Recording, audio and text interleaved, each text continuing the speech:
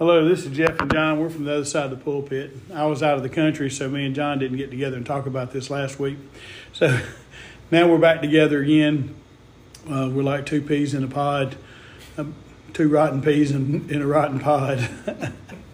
But anyway, we get together, we talk about the Bible, and we talk about current events, and we talk about life, and we decided we'd record it so people could listen to what we have to say. And our goal is not to indoctrinate anybody, but to get people to want to study their Bible.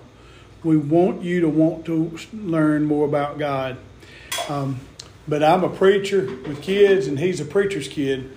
And so we get together, and John's helped me out a lot with my kids, and helping me to try to keep them not to be me. Yeah, not to be him. And I think the biggest wisdom he shared with me for my kids was, don't let your kids know more than a kid needs to know.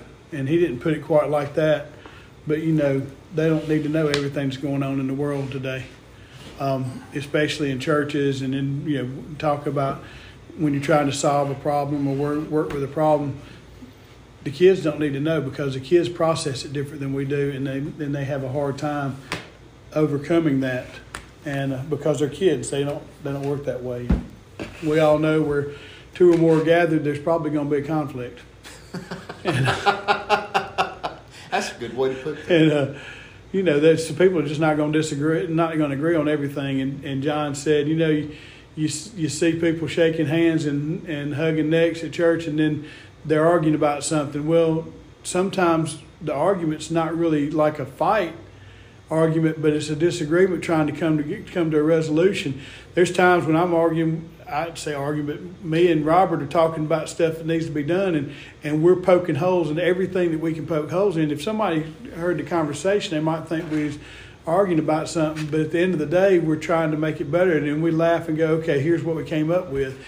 But kids see that differently. And so, but anyway, enough about my personal testimony about John helping me. You're talking about that. I mean, you and I have done the same thing. Yes, me and John have done the same thing too.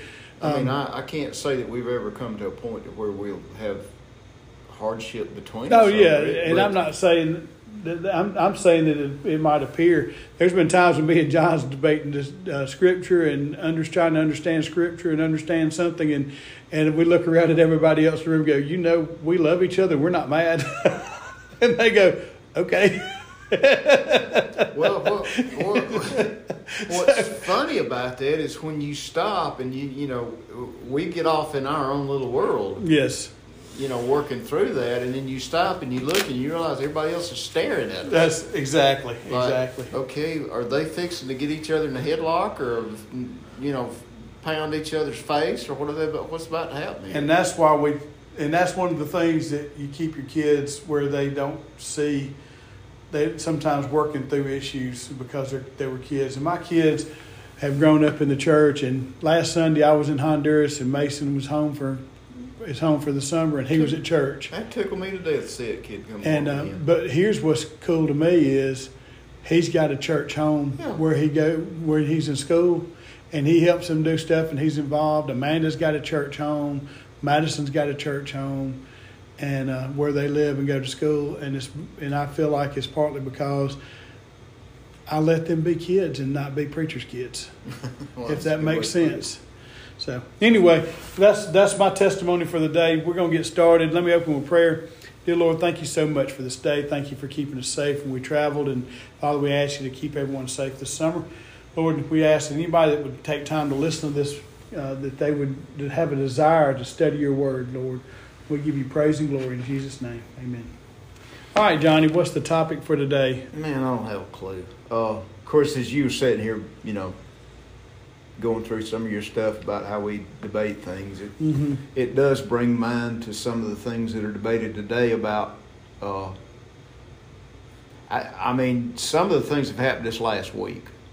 Okay. On the political and religious and political and socio-economical realms. I mean, with the Supreme Court overturning the Roe versus Wade. which was never a constitutional issue anyway. Mm-hmm. Uh, I got a story about this. Go ahead. Okay. There was a family friend back in the 70s that I heard talking about kids hearing things they don't need to hear. Uh-huh. I was in the room when my dad and stepmom and my grandparents were sitting around talking about this person, family friend, that had an affair and got pregnant, had a kid, and didn't want the baby. Well, abortion was not as easily done in the 70s as it is in the 2000s. And so they didn't have an abortion, but they didn't want the kid. Mm-hmm. And so they were going to run off with their boyfriend. But they didn't want the kid. So they left the kid on a family member's porch. Mm-hmm. And the family member called him up and said, "No, you're not doing this." It was a kind of a dominant family member that could. And so this family member comes in and says, you're not going to do this. You come back home, you get your baby, you're going to take care of your baby and all this. So Isn't that called being responsible? Yes. Okay. And so fast forward after a little while, the mom and the man she was married to accepted the reality of having that baby and took care of that baby, raised that baby. The man raised that baby as his own. Mm-hmm. And in all that, they loved that child once they got themselves together. Mm-hmm. They had to get themselves. The baby did nothing wrong, did nothing to deserve any kind of mistreatment. But they had, and so, and the pro-abortionists would say, man, they should have, if they had got an abortion, it wouldn't have been a problem. Well, fast forward down the road to the present day. The girl, the child, is now married with kids, and one of the kids is protesting the overturning of Roe versus Wade. Is it Roe versus Wade? Yeah. Well, and so you go back and go, if that mom would have been able to have an abortion, that grandchild would not even be there today, because that child would not be here today, because the mom would be, you know what I'm saying, like that whole family would be gone. And they're protesting the fact that they're saying you're saving a child's life because of decisions that the parents make. And well, see, there goes right back. It goes right back. Had two young adults made better decisions. Had they not made the decision to be immoral, they never would have been put in that situation. Yes, but we all make choices. Hey, Daniel. Hey, Daniel, come on in. We all make choices, and in our choices, we have to live with our choices. Yeah. But it's like Bailey had somebody send her a mean text, and she deleted the text so the problem would go away. Yeah. But we know that deleting the text didn't stop the problem, because the person that was threatening her sent her another threatening text. Yeah. What I had to do is I had to go to the sheriff's department and get the sheriff's investigator to type up something that wouldn't get me in trouble. Right. And that would stop this child from threatening my daughter. Right. But deleting the text wasn't.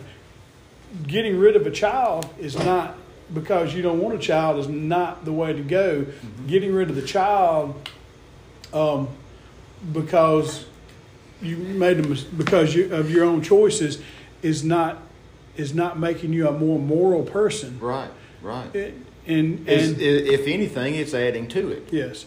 Uh, Now, I will say this, that I had somebody on Facebook one time tell me that, and I don't get involved in all these comments with Facebook, but they said, you're not one of those that thinks that just because somebody has a heartbeat, they're alive. And I said, well, out of all the people that I've been with when they died, they had a heartbeat. I said, the first thing the nurse did when they came in is check for a pulse, check for a heartbeat. And when there was no heartbeat, they said the person was dead.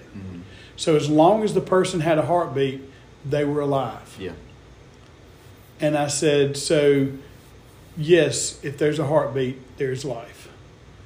And based on what the medical profession has shown me, not based on what I think as a person, based on what I've learned. I've never walked in and somebody's heart be beating and I go, well, they're dead. Well, let's call in the funeral service. Mm-hmm. Every one of them has been judged no directly heartbeat. on the heartbeat. Yeah. And that is what decides whether they're living or dead. Well, and of course, this is going to be confession here, okay? Mm-hmm. I was the cause of, well, not by myself, but there was a contributing party here too, right? Of being in a situation where a decision had to be made very similar to that. Mm-hmm. We do things when we're teenagers. Mm-hmm. Especially when there's a thing that we had back in our day. It was called a drive-in. Mm-hmm. You know what happens when you get two people in a car and it's dark? And Mm-hmm. well, it happened. Mm-hmm. Am I proud of it? No. Should never have done it. Mm-hmm. But had I allowed my upbringing to dictate, my morality that I was taught to dictate the situation, number one, I never would have been in that situation to start with. Right. But I had planned it. Right. I intentionally went in there with that. And you're talking about having to go. I don't know how many girls in our school disappeared over the summer. Well, where's she at? They're upstate New York visiting relatives, for vacation. No, they weren't. It comes back. Yeah. It comes right back. It's a choice you make whether to do the right thing or not to do the right thing. Whether to give in to your own desires, your own selfish desires, Mm-hmm. or whether to restrain yourself. Mm-hmm. Which goes back to the very basics of marriage and staying within a marriage. Mm-hmm. One of my best friends in elementary school, and we hadn't seen each other since elementary school. I mean, we were Facebook friends, but we don't even talk on Facebook. But one of my closest friends in elementary school, he was adopted, and the reason why he was adopted was because his mom went to visit relatives for the summer, mm-hmm. had a child, gave him up for adoption. This family took care of her and adopted the child and sent her back home. Mm-hmm. But that was in 1969, 1970. And that's what people did back then. But, and here's the thing too. Does that make what I did any more or less horrendous than mm-hmm. actually going through with somebody having an abortion? Or with actually turning to a same-sex relationship? No, it goes back to what we've talked about. A lot of times it's just plain out pure evil sin in our lives. Mm-hmm. And it's given into that. And when you go through the list, mm-hmm. it goes all the way back to us talking, to us backbiting another individual, to us backstabbing somebody or gossiping about them or anything along that line. I've got a friend of mine whose child is in a relationship, and they were friends, and then they started having feelings for each other, so they just sat down. And I really respect this because I wish my kids, my kids, I got one that's got a boyfriend and the others don't have anybody. Bailey's got a boyfriend, but he lives in another part of the state or even in another state. So, but this friend of mine's daughter, her boyfriend sat down and said, look, we don't need to be in a situation where we're going to be tempted. If we start feeling tempted, mm-hmm. then we leave. One of us has to go. We don't need to be in each other's apartment after a certain hour. Mm-hmm. We can eat dinner together, but after that, if there's nobody else there, we've got to go. We cannot be sitting around at 10 o'clock at night, 11 o'clock at night, 1 o'clock in the morning together. Mm-hmm. Said anything that's going to cause us to be tempted, we need to stop. And, some people would laugh at that. but others would go, they're saving themselves for the right thing. Absolutely. And so, but not to say they're perfect. They've got their own little sins. And that goes with being a fleshly human being. Yeah. Yes, they've got their own little quirks that are wrong. I'm sure they're not perfect because there's nobody perfect. However, what I'm saying is this decision by the government, all it did was put it back in the hands of the states. Mm-hmm. It didn't say that it's a crime. It just said it's not constitutional for the federal government to do this, but it put it back in the hands of the states. Mm-hmm. Mm-hmm. And everybody's going crazy over it. And one of the phrases that I kept hearing after, kind of sitting down and watching some of it, I didn't watch all of it. Or, I wasn't glued to the TV set and all this kind of stuff like that. But there's such a division, and they keep talking about reproductive rights. Well, reproductive rights to me means you've got the right to reproduce. You do know that a married man cannot go have a vasectomy without his wife's consent. Exactly. Absolutely. But a wife can have an abortion without her husband's consent. Mm-hmm. Does that make sense? That does not. It makes no sense whatsoever. But let me tell you something else. But because this was overturned, you know who they blame? The three of us, old white guys. Yeah. I mean, that's honest. That is coming from. Well, I've been called an old white man, a privileged white man several times, but it's always been by white people. But I had a friend of mine who was talking to some coworkers who are I said, are they black or white? And this friend of mine said they're white. I said, so do they know that they're calling their dads? And they go, oh yeah, they know they're calling their dads privileged white men in America that made these decisions. And I'm going, do you realize, and I didn't say this, but I was sitting there thinking, their dads could not go get a vasectomy without their wife's consent. Mm-hmm. But yet their wife could go get an abortion without their consent. Mm-hmm. And I said, and yet we're blamed. But the Bible says that we need to protect our children, and somebody that does something to a child, it'd be better for a millstone to be tied about their neck and cast into the sea. Mm-hmm. And so I feel like that we should be advocates for the children and try to help people overcome their problems. Some of it may be sin, some of it may not be sin. You got two people that are having a baby and they're not ready for a baby mentally, socially, or financially. You're never ready. But they have a baby and they go, we can't afford this baby. We just need to have, it's not the right time, and so they go have an abortion. And then the biggest thing that the pro-abortionists say is, what about rape? And I'm sitting there going, how many people getting an abortion are raped? Mm-hmm. But you do realize that the majority of the people that are getting abortions are low income and oftentimes minorities. Mm-hmm. And if they're low income and minorities, the reason why a lot of people are pro-abortion in the government is because it is population control. Absolutely. It absolutely is. But unfortunately, the people that control the information that we get are also the same people. They're also the same yes. people. About 40 years ago, my friend was raped, and she had the baby. Mm-hmm.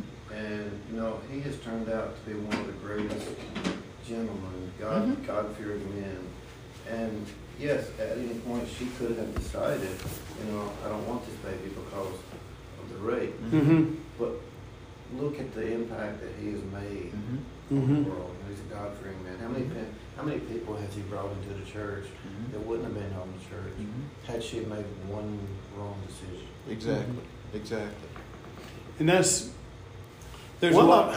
Let me give you a good example here. Okay. This is a married couple now, right? Mm-hmm. And when I say the kid's name, everybody's going to know who he is. This mother, they were missionaries. Mm-hmm. I know who you're talking about.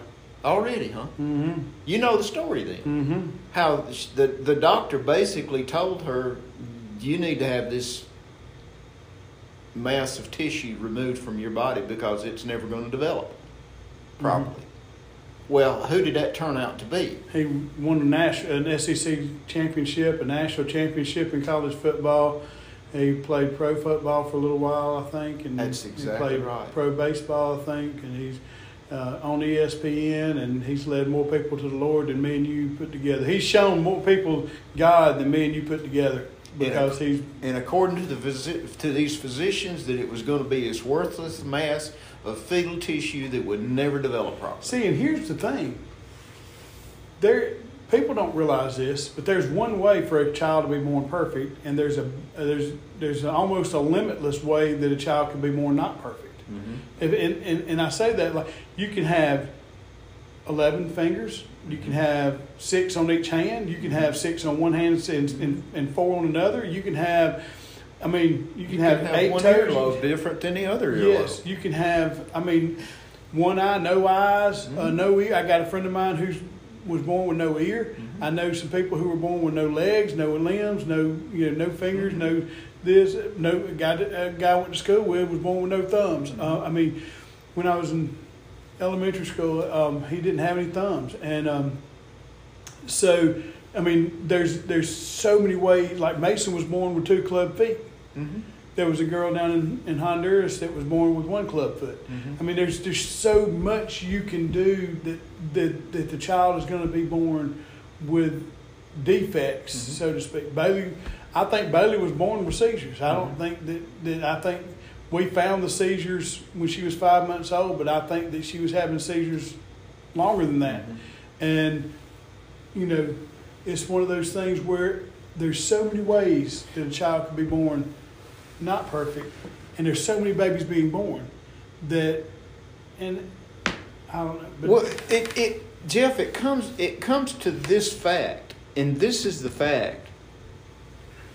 It's kind of like you and I were talking about the perversion of what God said.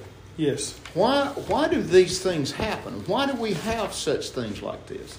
It's because of sin. It's because Adam surrendered the perfectness that we were created in the garden. Mm-hmm. It goes all the way back to that. The strife and the contentions and everything that we have between us as human beings goes all the way back to that fall right there, which is something that the secular people and the so-called experts and scientists and doctors and biologists, they deny this. Mm-hmm.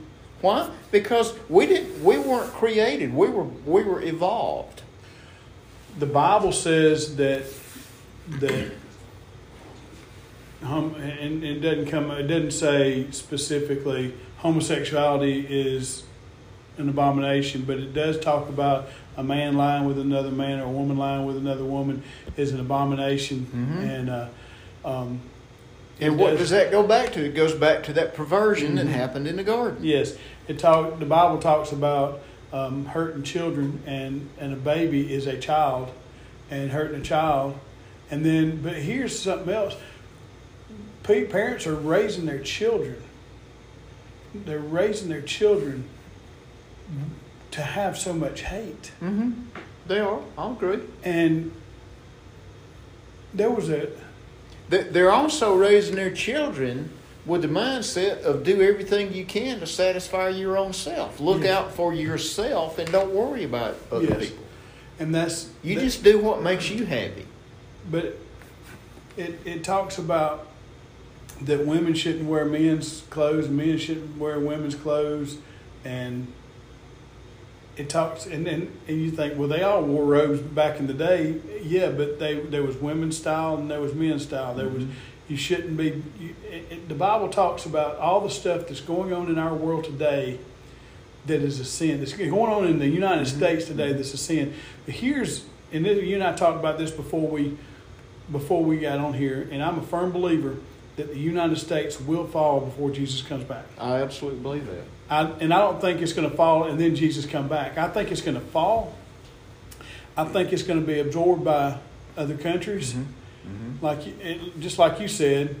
And I think that we will be a socialist third world country before Jesus comes back. Now, what I base that on is the fact that Israel is this one little nation sitting over here. Mm-hmm. The whole world's going to have to turn its back on Israel. Mm-hmm.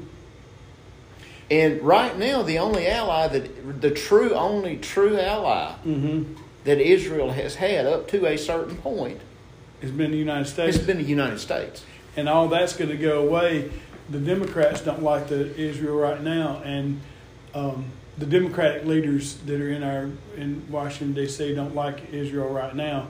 And you've got TV shows that are making Israel look like bad guys, Mm-hmm. so that people won't like them. And I think that it's going to come to a point where we've got to be taken over and turned into a socialist government, so that we can turn our backs on Israel, and other countries can turn their backs on Israel, and I think that through all this life of luxury we're living is going to be gone. It's going to be gone. Why? Because we're going to be absorbed into the socialist system. And if you think about it, what is one of the main tenets of socialism is everybody's a chicken in every pot.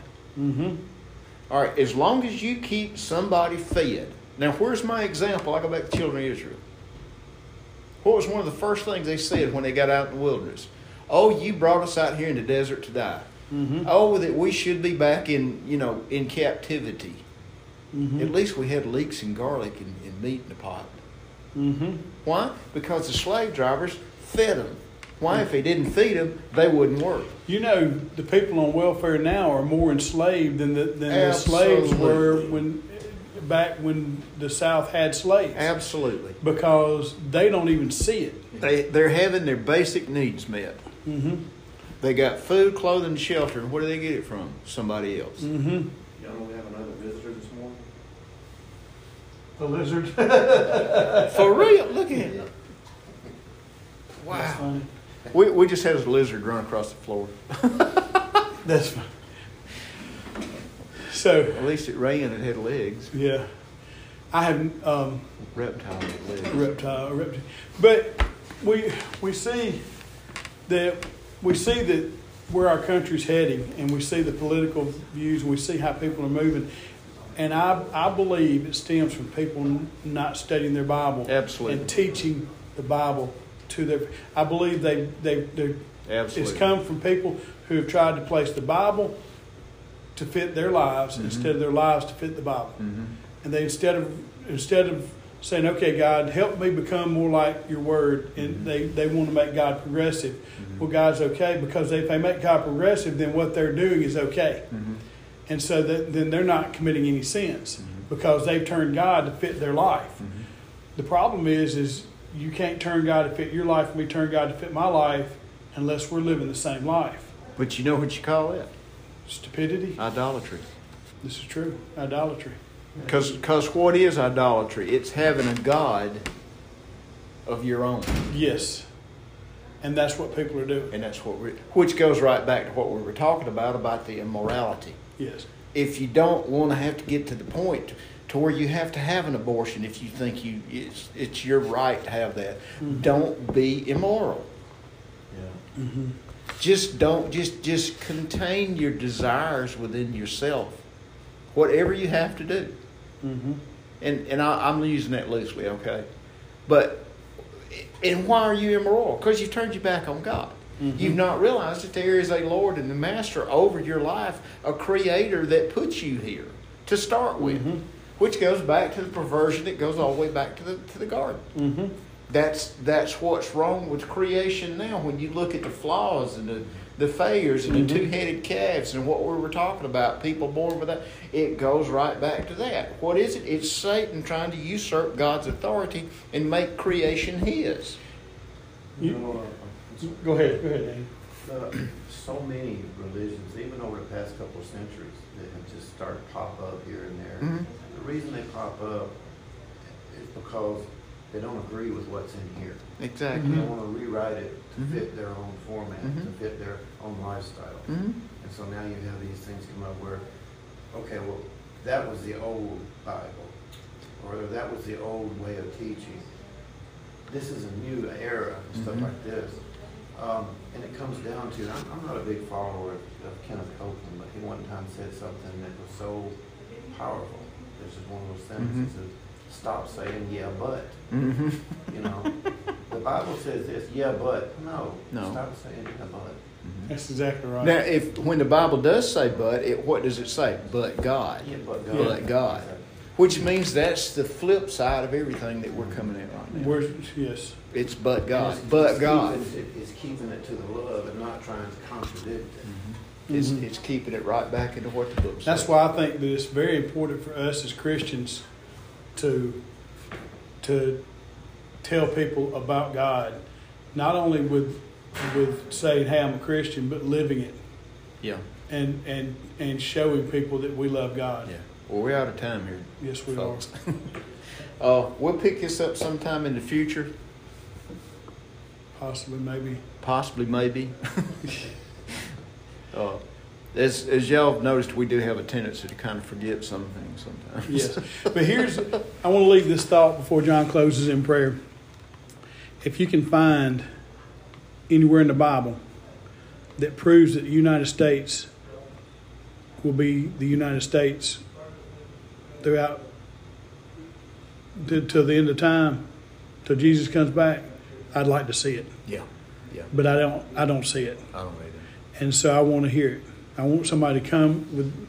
So it's just, and we see how our country is going away from God so much that we will be a country that has to sneak and hide to worship God. Absolutely. One day. Absolutely. If we don't make a change today. And we are in the process of that happening. Yes, right now. we've got to make something happen, folks. All right, Father, I thank you for this day. I thank you for the opportunity to share our thoughts and to share Daniel too. Mm-hmm. Lord, I just ask you to help us keep these things in mind as we go through our week and our months and year and whatever, and keep our hearts and minds turned towards you. Yes. And always remember that you are sovereign, you are in control. There's nothing happening that you don't know about. And just help us to remember that. These things I ask in Christ's name. Amen. Amen. Well, because it's good. Yeah. Good. Sorry. This is Jeff and John. We're from the other side of the pulpit. I'm Jeff. He's John. It's very impromptu, by the way. Yes, and we got to talk at our discussion, and I said, we're going to talk about this. I need to be recording it. And he goes, yeah, go ahead. So I hit play, and he's like, because. But anyway, let's open with prayer and we'll get started. Dear Lord, thank you so much for this day. Lord, Father, thank you for your word that we can study and draw closer to you. Father, we ask you to be with our worship service today, and Lord, we ask you to be with anyone who would listen to this podcast. Lord, that they'll draw closer to you, not based on the podcast, but based on the fact that they have a desire to love you, and we just want to encourage and spark thought so that anyone that would listen to this podcast would get deeper in your word so that they can get closer to you. Father, we ask it all in your Son's holy name. Amen. All right, so go ahead, John. Well, we can't jump in and do a conversation, can we? I guess we can, but that would be kind of mean to anybody that might give ear to this. What we were talking about before we started this thing, we kind of been looking at translations and how do you understand the scripture and things like that. And we talk about denominational bents and you learn to interpret things. And Jeff says he goes back to the Greek, which means he breaks out the Strong's or the electronic version thereof. Mm-hmm. But and one thing that I have found out that in a denominational mindset or schooling, that you can even take the Greek and twist it, even though you go back to the original word.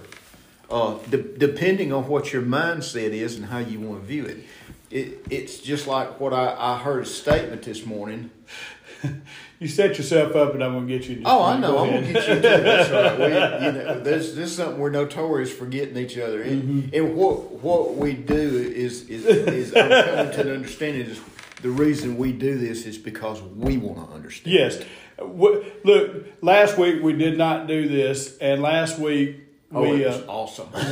we just kind of wanted to unload on some things that he and I just wanted to come together on, and.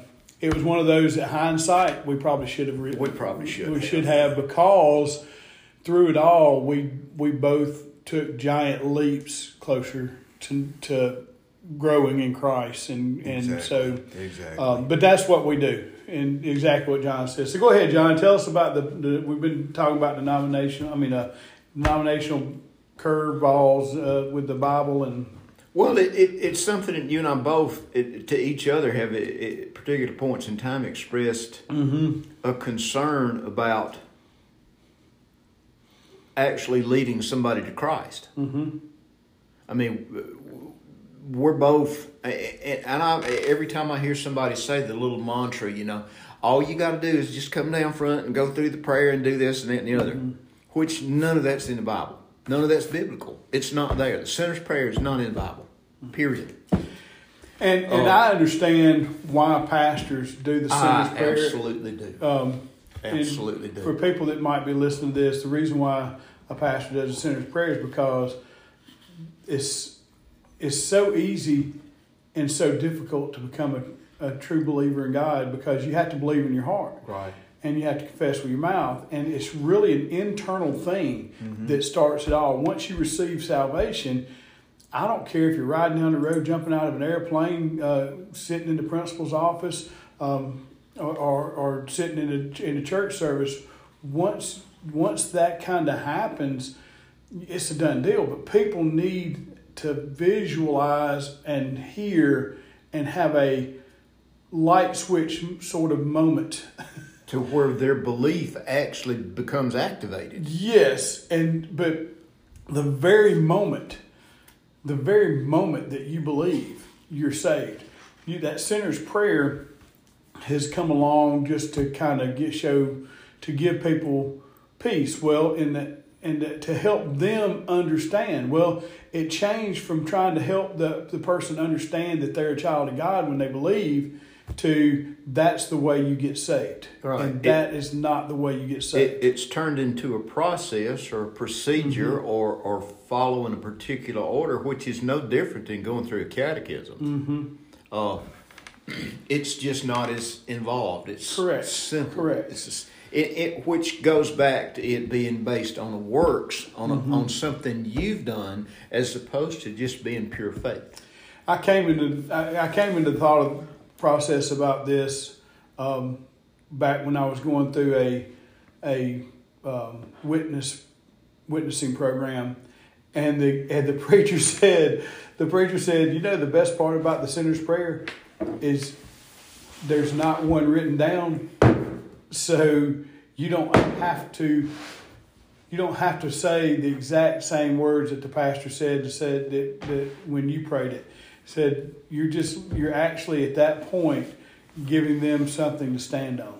Right. Which comes forward to some of the things we were talking about a while ago about their particular denominational bents that can use the scripture to say that you got to be baptized. Yes. It comes back based on scripture. I'm a firm believer that baptism is very important, John, because it is very important. However, that is not the defining moment of your salvation. No. And I'll go one further in my Baptist views. If I'm in a situation where somebody wants to be baptized but cannot be baptized because they are in a situation where they cannot be submerged, I will sprinkle them if it makes them feel better. If they want a ceremony, I will sprinkle them. I will spray them with a water hose if that's what they want. But you're not going to do that until you in your own process in your own mind know that they have a full and complete understanding of what being saved by grace through faith. John, that's where I have the biggest concern in the ministry that I have been involved in since 1992. Absolutely. And I'm going to tell you what it is. Everybody that comes to me that wants to be baptized will tell you dead straight up that they're a child of God, that they're a Christian, that they're saved by grace. They can tell you all the book work. But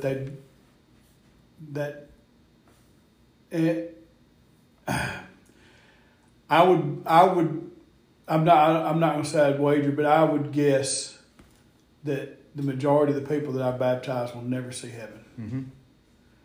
And I hurt when I think about that, because I cannot know in their heart what they truly believe. I Absolutely. have to go by what they say. Absolutely. Which goes back to what we were talking about a while ago. Mm-hmm. This, and I'm holding up a book, and I'm not going to give you the name of it because there's been millions of them put out. Mm-hmm. But this is a sales program. Mm-hmm. If you think about it, if you go through this and you look at it, it is a sales program. Mm-hmm. Now, what does the sales program do? It convinces you in your mind that this decision you're about to make about whatever this thing is that you're about to commit to. One thing that you and I have never really discussed openly. I mean, not when I say openly. Like the sinner's prayer. We've sat down and talked about the sinner's prayer and repentance and all that.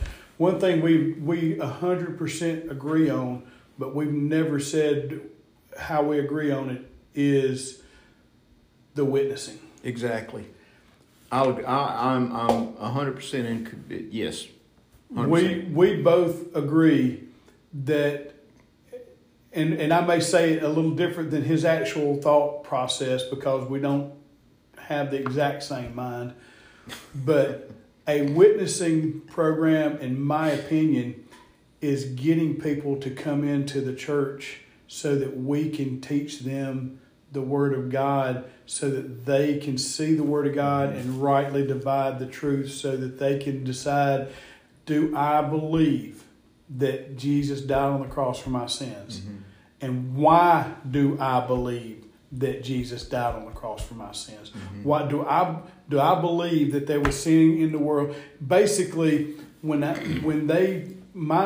John's thought on this, and stop me if I'm wrong, unless the verbiage is a little different, but we don't sit there and go out there and go, okay, walk up and knock on somebody's door and go, okay, are you a child of God? You want to get saved? This is the plan.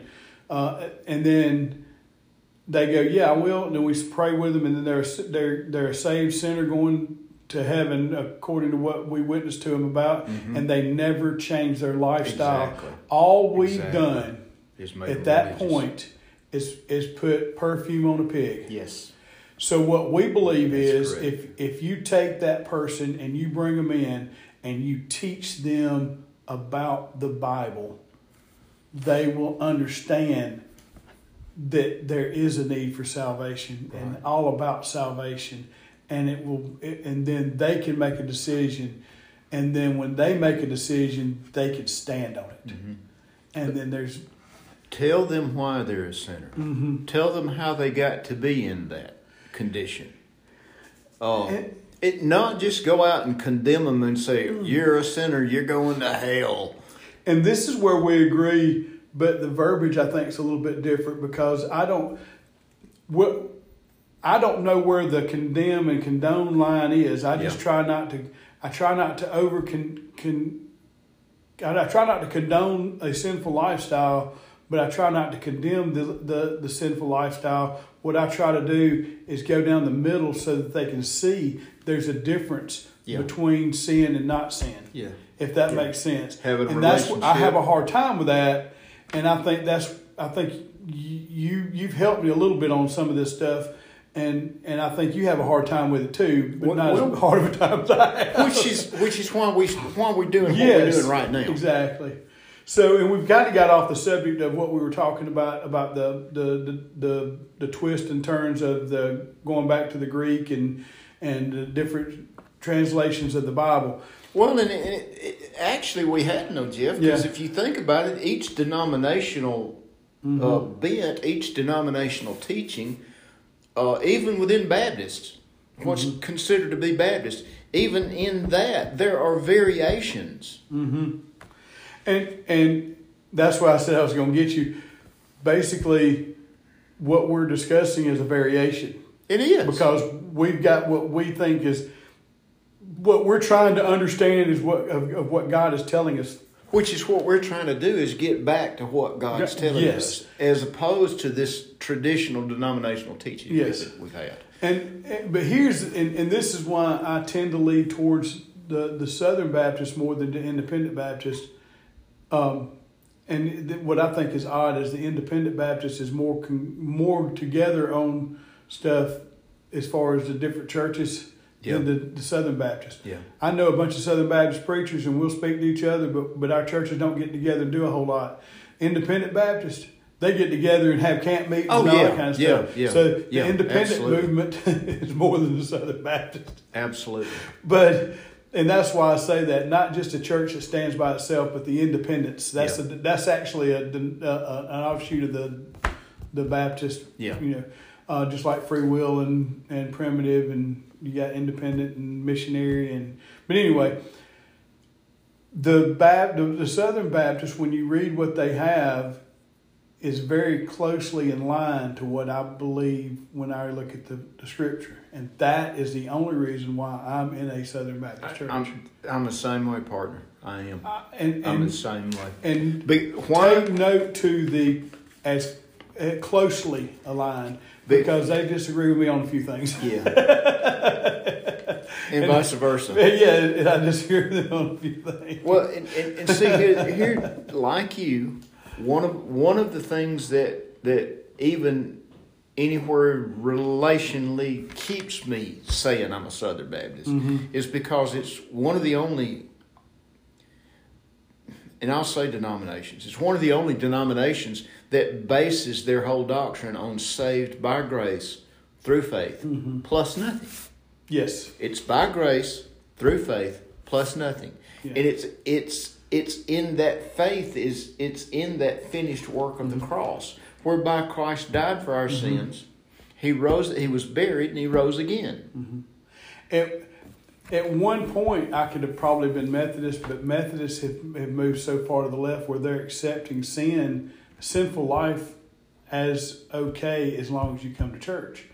Like they're letting in. There's issues going on. I'm not going to get into it, but because of that, I had a friend of mine who pastors a Methodist church, and he said he's had people come in and go, "You sure you're not Baptist?" He goes, y'all call yourself Methodist? He said, by name only. Because the Methodist church has moved so far away from what the Bible says. And it's not recognizable. But I had a friend that was a different denomination. I'm not going to say what, you'll probably know it. And he said, if you're truly saved, you're going to speak in tongues. And I like what, and he also said you can lose your salvation. I got some friends that say you can lose your salvation. And I like what John MacArthur said about this. He said, if you could lose your salvation, you would. Exactly. He goes, I find it, there was a pastor preaching, he said, I find it odd that people go, I'm saved, but I can lose my salvation, but I've got it now, but I can lose it any moment, but I'm keeping it. And he goes, if you truly could lose your salvation, you would lose your salvation. You would. And so, and people go, well, you can get it back. Well, if you lose it and get it back, and lose it and get it back, and lose it and get it back, the best thing that can happen is make sure that you get it back the day you die. According to Scripture, how many times can you be born? You can be born physically once. You can be born spiritually once. Yes. So, and we're not going to get off on that discussion. Yeah. But I'm just showing you how that's why I'm with the Baptists and not these other things, because... But you're going to find within that same denomination right there that there are those in that particular biblical view or bent or denominational teaching that you're going to find that there are those in that same mindset that believe the opposite of that you cannot lose your salvation. Yeah. It's the same, they do the speaking in tongues. It's the same thing. Yeah, and it's the same thing. It's the same thing in any denomination you go into. But my thing that you and I both have discussed at length before is, am I rightly dividing this word? And when I witness to somebody, when I tell somebody about Christ, am I telling them in the right way? And I'm not saying that to put this thing in order, but am I putting any error into it? Am I putting something misleading out of a tradition that we've been taught, like the sinner's prayer, like going through the 4 spiritual laws, or what's the other one? Taking them up the Romans road, or giving them the ABCs, or you see where I'm going with that? All of these things, these processes, these procedures that we've been taught as to how to witness. See, I have come to the conclusion over my years of doing this is you don't start out with the ABCs, and you don't start out with the Romans road. You don't start out with all this stuff. You got to start out by showing somebody that they need a Savior and why they need that Savior. You start out by teaching them the Word of God. Mm-hmm. And then once somebody believes that this Bible, I don't care if it's the King James Version, the 21st century King James Version, which I'm holding in my hand, the ESV, the NIV, RSV, NASB, all that. Bible, I don't care what Bible they're holding. The Message is not a Bible. I don't care if they classify it as a Bible, but it's no different than me paraphrasing when I'm preaching. Mm-hmm. And so it's not Scripture, okay? But don't get me wrong. You can kind of get a guy's view on that, and it might help you over a hump, but it's not a Bible. But anyway, I don't care what Bible you're actually holding. If you teach them the Word of God and get them to where they believe, before they open this up, they can say, I believe every word of the Bible. Mm-hmm. And if you can teach them how to believe the Bible, mm-hmm. then they go, well, I believe this is true. Mm-hmm. And they start studying, they start understanding, they'll discover, hey, I need that Savior. Mm-hmm. Mm-hmm. And then when they discover they need that Savior, they go, well, how do I get that? Mm-hmm. And that's when you say, and you don't look at them and go, well, I'm about to take you down the Romans road. But you take them down that road. Yeah. Or you do the ABCs. You don't go, I'm going to teach you the ABCs of godliness. Yeah. You don't have to do that. You just look at them and go, okay, here's Romans 3:23. Everybody's sinned and come short of the glory of God, right? Mm-hmm. And based on the scripture, you know that. Yeah. And then you let them say, well, this is what happened. And you've read through the Bible, you've studied the Bible, and and then you can take them through these things and show them that it is a spiritual rebirth, mm-hmm. and that's what you're doing. And it doesn't matter if you take them down the Romans road or the ABCs, but that's kind of the last thing you do if they need that. Some mm-hmm. people may not need those Roman that sort of thing. They finally get to Ephesians where it says, "I'm saved by grace through faith." Plus nothing. Plus nothing. So it all equals salvation. So grace and faith, and that's what the entire Bible talks about. Mm-hmm. And so they read that and they go, okay, but you might have to take some through this, but that's the last thing that you do. It's not the first thing. Mm-hmm. The first thing is to make sure they believe the Bible. Well, this whole book, and that's one thing that a lot of 98% of the churches really don't understand, that this whole book is about one thing, mm-hmm. and it's salvation. Mm-hmm. It's the redemption of mankind. This is the reason why the Bible was written. It's the reason the Bible was written, from Genesis 1 to Revelation 21. Yes. That's why it was written. That's that somebody put it in this context one time. He said that's that whole scarlet mm-hmm. thread that runs through the whole Bible, mm-hmm. that connects it all together. Yep. Now, rightly dividing is when you begin to understand how this thing is knit together mm-hmm. like a garment. It's a garment that we put on. And I think that when we come to these different versions of the Bible, I try to look at different versions when I'm reading. And what I think what we need to do is when we get to these points where we say, okay, there's a word here, and it means, in our English language, it means this, but I'm not sure, let's look at this version over here, and we look at this version, and it uses it a little bit different. You look at this version, you use it a little bit different. You go, what is it? What's the Greek word? Yeah. And you go back and find what the Greek word, find a definition of the Greek word, mm-hmm. if it says, and sometimes, and I have seen it, where it says at least one or at least two of the things that is actually translated, that's what the Greek word means. Yeah. And so then you kind of go back and go, now what does it mean in our language today? And because the easiest one to say is like in James where it talks about gay apparel. Yeah. And if you tell somebody gay apparel now, they're gonna walk in with a rainbow shirt. Yeah. You know what I'm saying? Or they're gonna walk in looking like, looking dressed as if, how a gay person would dress and going to a nice place or whatever, and that's not exactly at all what the Bible's talking about. So you have to understand what the word means today and what the word meant then, and go back to what the word meant then. Mm-hmm. But there's other words that can mean different things. But that's in all. See, my belief is that if you are trying to study the Word of God, and you see you said this, and it clicked immediately when you said this, what we're doing could be considered another way everything's meant. Yeah, exactly. But come on in, Dan. Come on, buddy. But here's the cool thing. We're doing a podcast this morning, so Danny's joining us here. He's just started coming to church, and Danny's going to see how me and John think. We're almost done. But anyway, when you look at this, if I'm talking to somebody about the Bible and leading them to the Lord, or showing them some scripture, or helping them overcome an obstacle in their life and all that, and John's doing it, we may say some different verbiages to say the same thing. Mm-hmm. Exactly. And that's what I feel like the different translations come out to be. Now, there's some out there, like I said, the Message is paraphrasing what's been translated. And that's why I don't consider it that, because that's a man translating what's been said. But the 21st century King James Version and the 1611 King James Version say basically the same thing.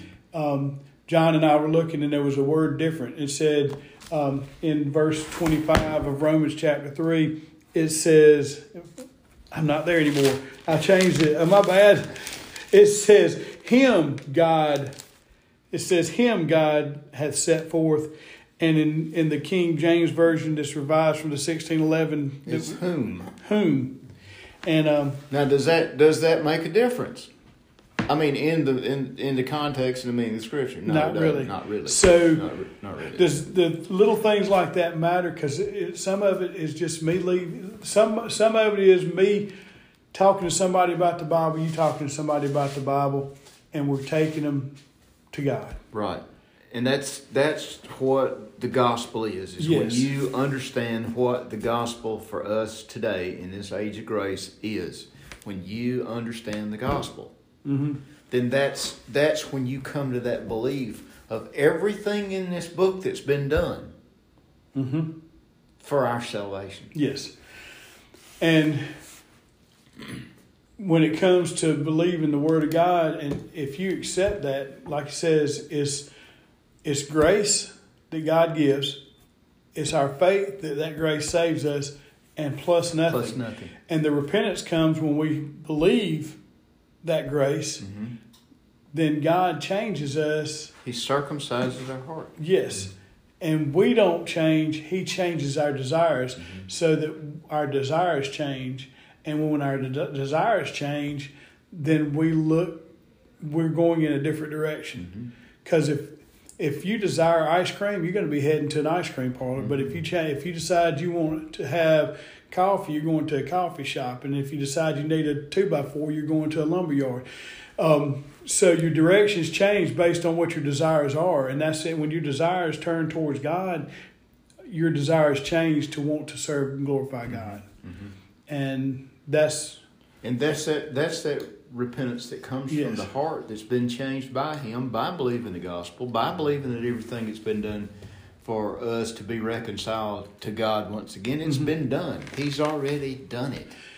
And this is why me and John get together, and we don't get upset when we don't see eye to eye on different things, because we end up looking at what we do and learning from it so that we can grow and understand it in a different light. If you look at Matthew, Mark, Luke, and John, the four Gospels, they're talking about the same thing, but it's from different angles of the same thing. It's the way God has dealt with a particular group of people at a particular group of time for a particular reason. And that's in His sovereignty. Which goes back to what we were talking about again, which leads you to show a man why he needs salvation, which most of us don't know. We don't understand that. We don't understand why that's separated. Well, I didn't have anything to do with what Adam did. No, but you're a child of His. You got His blood in your veins. He failed. But our sins and you're a affect sinner. Our sins affect others. That's right. Absolutely, they do. And all you got to do to find that out is look around at society. Just look at society. Yeah. Just you take let's see, what do you want to do? A person who has a child really young, generally their child has a child really young.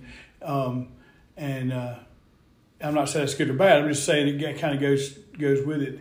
If you have good parents, sometimes you have kids that want to be good parents because they were taught how to be good parents. I had excellent parents. Yeah, but I was a scallywag. You realize you couldn't be a good parent, so you didn't have any kids. But I said it because if you have an abusive parent, then a lot of times you have abusive kids grow up to be abusive parents. Because our sins affect others. The way we live affects others.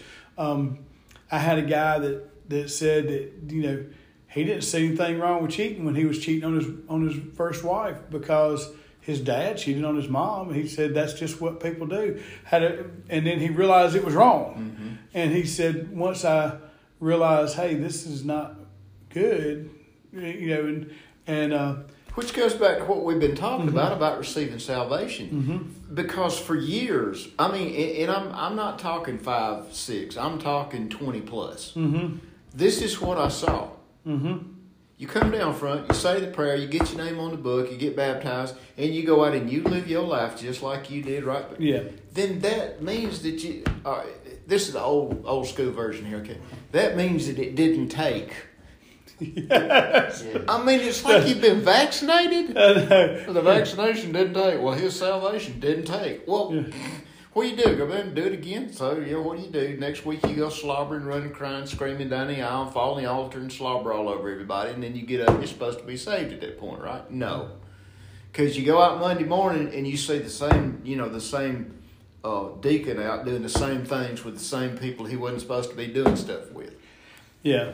That's not salvation. And that right there. That's not repentance. As a pastor, when I'm talking to people, that right there is the hardest thing to overcome. Is people saying, well, your deacon's hanging out with me on Saturday night. Why don't you get him back in church? Yeah, I'm going, he's in church. Yep. Well, then why am I wasting my time? Yep. I hadn't had that exact scenario, but I've had similar kinds of things. Well, so-and-so goes to your church. Yeah, they do this and this and this. And I go, okay. But you don't know what their heart is. Are they making changes and they just hadn't made that? If I'm going to Florida and John's going to Florida, Daniel's going to Florida, and Daniel turns around in Opelika, and John turns around in Dothan, and I turn around at the Florida line, it's going to take me longer to get back home than it does him. And so, that's a pretty good analogy. Does that make sense? Yeah, it does. And so, when you start talking about, say, eternal life, so maybe Daniel hadn't, his life that he was leading isn't that far away from God. And my life may be the farthest away. And I've got to go a longer way to get back. So it takes me a lot longer. And people see that I'm way down in South Alabama. And here's old Daniel back in West Point. And it's like, where's Jeff? They left at the same time. Why didn't they turn around at the same time? Well, which is a good analogy where grace comes in. Yeah. Daniel accepted grace and received grace and understood grace because he turned around quicker to come back home than you did. But yet at the same time, both of you are still on the way back home. Exactly. Now, I got lost between Dothan and here, okay? Well, The prodigal son. Yeah. You know, he was gone. Yeah. But His grace brought him back. That's Lord, exactly saved him right. back. That's Yeah. exactly right. And that's kind of what we're looking at with learning the Bible, understanding the Word of God, and then not looking at where we are sinners, but instead of focusing on what sin somebody has committed or lived in, we need to focus on what direction they're heading. right. And If somebody has done something, but then they turned around and they're heading in the right direction, let's keep them headed in that right direction. and give them every information that we can give Yeah. them on the reasons and all this other stuff and how to get back to that. If you're trying to stop me from going to hell and I repent, or not repent, but if I've received Jesus and I turn around and coming back, don't put a roadblock. The roadblock is to stop me from going to hell. If you don't want me going to Florida, when I turn around, don't put the road spikes out to flatten my tires when I'm coming back. Encourage me to keep coming back. Yeah. Does that make sense? Yeah, absolutely does. And that's kind of where I stand. We've gone over time again, but we say 30 minutes, but we're really trying to stay under an hour. John, you want to close us in prayer? Sure. Father, I thank you this day, Lord. I thank you for the opportunity to come on and share your word. And if any of the 7 people that listen to this thing comes to a greater knowledge of you and a better understanding of what it means to have a relationship with you and know what it means to be saved and have his sins forgiven, Lord, and then we've accomplished our purpose. I just ask you, Father, to go with us through our week, keep our hearts and our minds focused on you, and help us always to understand that we're saved by grace through faith plus nothing. In Christ's name. Amen.